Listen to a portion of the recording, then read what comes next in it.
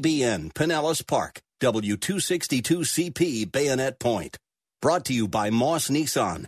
Moss Nissan. Portions of this hour have been pre-recorded for broadcast at this time. Up next is Verse by Verse, sponsored by Verse Ministries.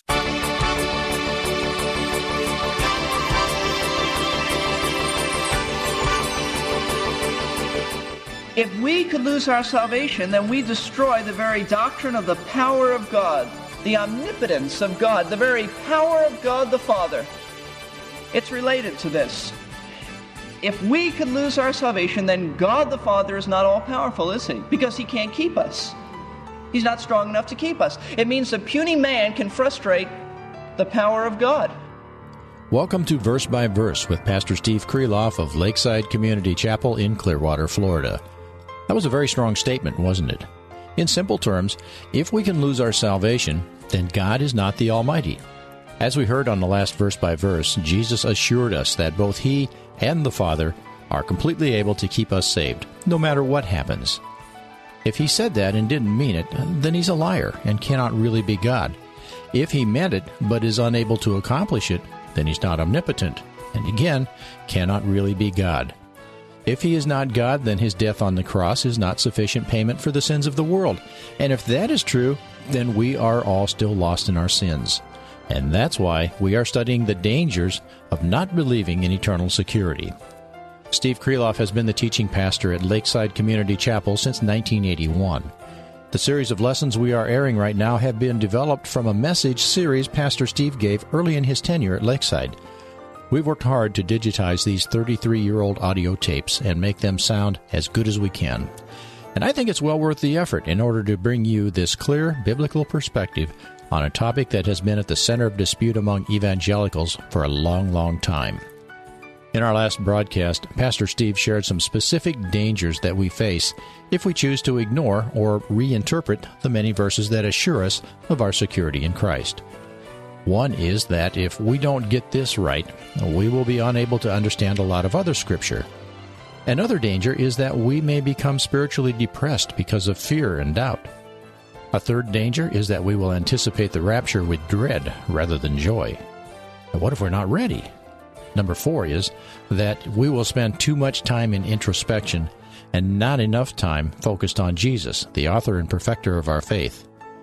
A fifth danger is that we are likely to serve God out of fear more than out of gratitude.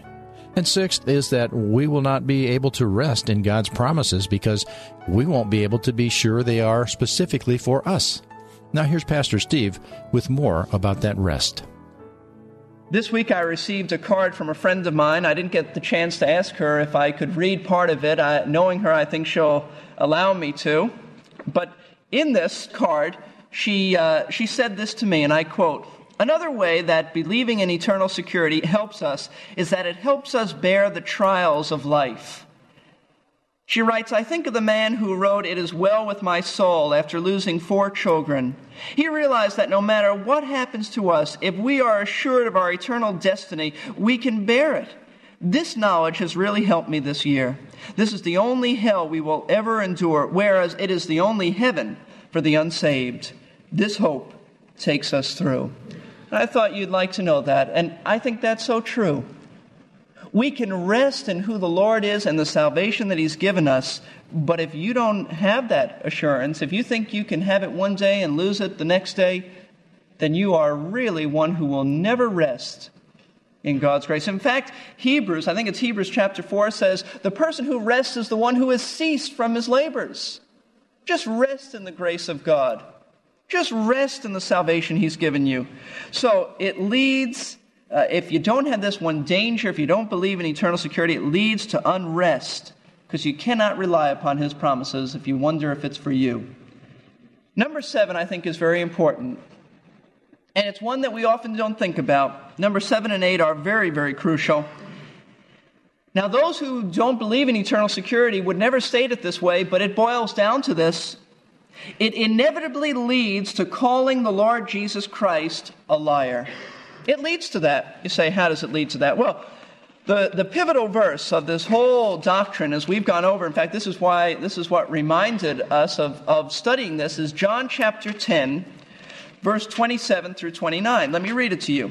When we came to this in our study on John, the Lord impressed upon me this is a good time to stop and look at this issue, because this is the clearest verse, or 3 verses in the entire Bible about eternal security.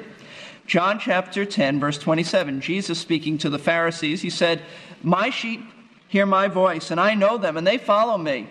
And I give eternal life to them, and they shall never perish, and no one shall snatch them out of my hand. My Father who's given them to me is greater than all, and no one's able to snatch them out of the Father's hand."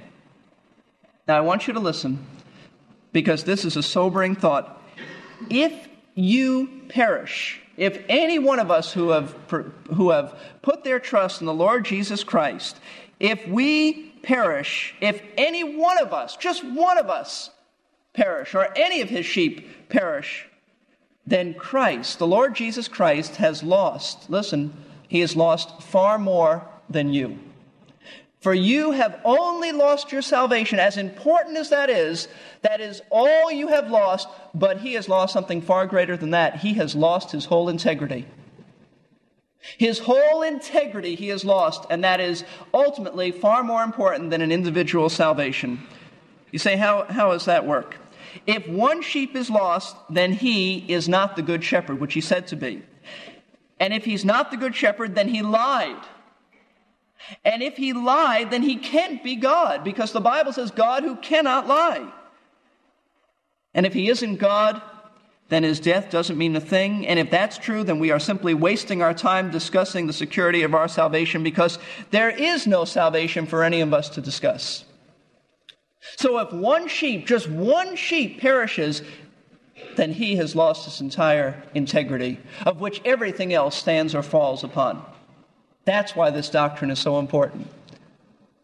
He would be a liar, because he said that no sheep, they said, my sheep will never perish. He didn't say if they follow me, or if they do this. He just said, they know me, I know them, they follow me, I give them eternal life, they'll never perish. Period. They'll never perish. Unconditional.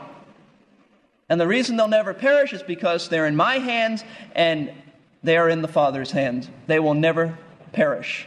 So think about that the next time someone says you can lose your salvation. They are ultimately saying that the Lord Jesus Christ lied.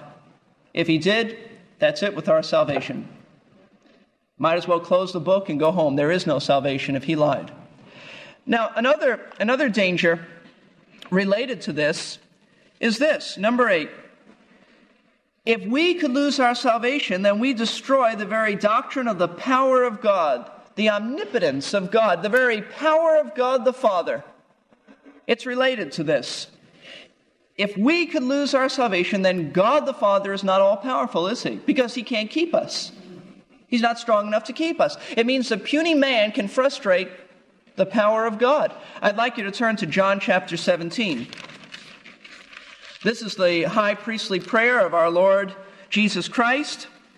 And Jesus is praying, and he says in verse 11, he says, I'm no longer, now he's speaking to the Father, I'm no longer in the world, and yet they themselves are in the world. And I come to thee, Holy Father, this is his prayer, keep them in thy name, the name which thou hast given me, that they may be one even as we are, or as we are one. Now, who was Jesus praying for? Well, in one sense, he was praying for the apostles, but in another sense, he was praying for every one of us and every believer all through the centuries. How do I know that? Because verse 20 says this, Jesus also prayed as he continued, I do not ask in behalf of these alone, but for those also who believe in me through their word. He said, I'm not just praying for the men who are before me, I'm praying for all who believe through their word. You say, well, doesn't that mean the ones who they initially witnessed? No, you believe through their word. You believe through the Bible. And that's the word of the apostles, because that is the word of God through them. So Jesus prayed that every saved person, all of his sheep, would be kept in the Father's name. Now, if a single Christian isn't kept, then you have one of two things. Either Jesus prayed out of the will of God, which is impossible because he is God. If he prayed out of the will of God, it means that he wasn't led of the Spirit. Because the Spirit is the one who ought to lead our prayers, and it means if he wasn't led of the Spirit, then he wasn't totally righteous. If he's not totally righteous, he is not God. But we know that's not true because we've been studying John's Gospel, and we know he is God. So it can't be that. The other option is, then God the Father doesn't have the power to answer a prayer like that. Jesus prayed that way in the will of God, but God the Father is just too weak to answer that prayer. That's the only other alternative. But the New Testament over and over and over again reminds us that God is able to keep us. He's all-powerful. He'll never let anyone go. He will not lose us, even if we're carnal, even if we're sinful. You know what Jude says?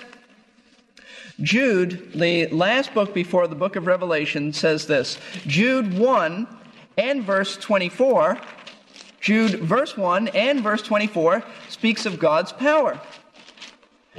Jude, a bondservant of Jesus Christ, and brother of James, to those who are the called, beloved in God the Father, and kept for Jesus Christ. You are people who, if someone says, well, what are you? What do you believe? Are you a Christian? You can say, well, I'm one who's kept for Jesus Christ. That's what you are. That's a title of us. We are the ones who are kept. We are kept for Jesus Christ. Verse 24, now to him who is able to keep you from stumbling, and to make you stand in the presence of his glory, blameless with great joy. God is able to keep us from falling. He's not weak. God is able. I read the 1 Peter passage where we are kept for this salvation. We are kept by the power of God. How about 1 Thessalonians?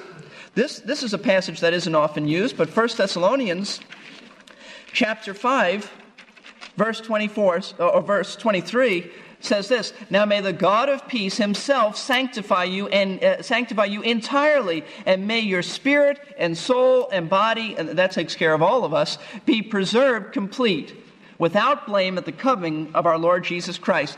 Paul says, I pray that at the coming of the Lord Jesus Christ, you will be without blame. You'll be preserved. You say, can God do that? Look at verse 24.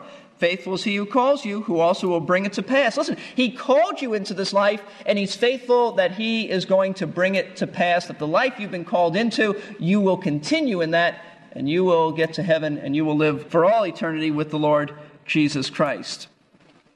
Those who believe that you can lose your salvation ultimately have a very low view of the sovereignty of God. That goes along with it.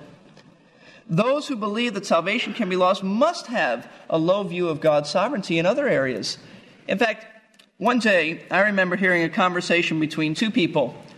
One of those people believed, one person in that party believed that God was sovereign and they couldn't lose their salvation. The other person happened to believe that salvation could be lost. And they were discussing Joni Eareckson, who had an accident years ago when she dove into the Chesapeake Bay and broke her neck. And God has used Joni Eareckson in a great way. And they were discussing her and her life and her accident. And the one who believes in God's sovereignty and the one who believed that salvation is forever expressed to this person, her perspective was this: God is sovereign, and this is God's plan for her. There are no accidents in the Christian life. And I was shocked to hear the other person's response was this. The person who believes you can lose your salvation said this: well, that was a dumb thing she did, and she really deserved what she got. She did a dumb thing, and this is the consequence of it. You know, what a low view of God's sovereignty. What a low view. I think Joni Eareckson would say it was a dumb thing.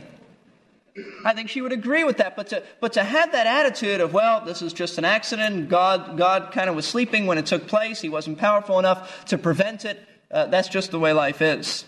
Listen, if you believe that salvation can be lost, it affects your whole perspective of life. If God isn't in control, then you'll have to walk in fear.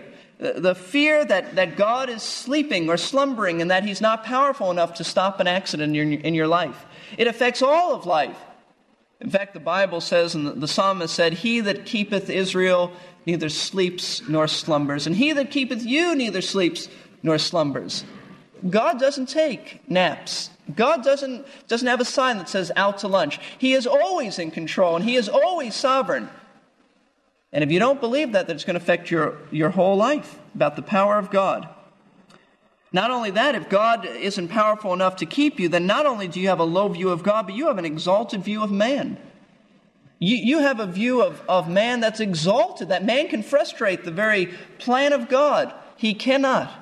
He cannot. All you need to do is review the Old Testament book of Daniel, and you will realize that man, in spite of his sin, in spite of his rebellion, will not frustrate the plan of God. God is almighty, and He is the sovereign one. You say, well, what about us? We wander so much. We're so carnal at times. Absolutely. We are so prone to wander far from the God we love, which is the song, Lord, I feel it, prone to wander far from the God that I love. But you know what? Jesus said that He'll keep us. Jesus said, him that comes to me, I'll in no wise cast out. What does no wise mean? It means no way. No way will Jesus ever cast us out. You said, what if I sin? Well, Jesus said there'll be no way that He'll cast you out.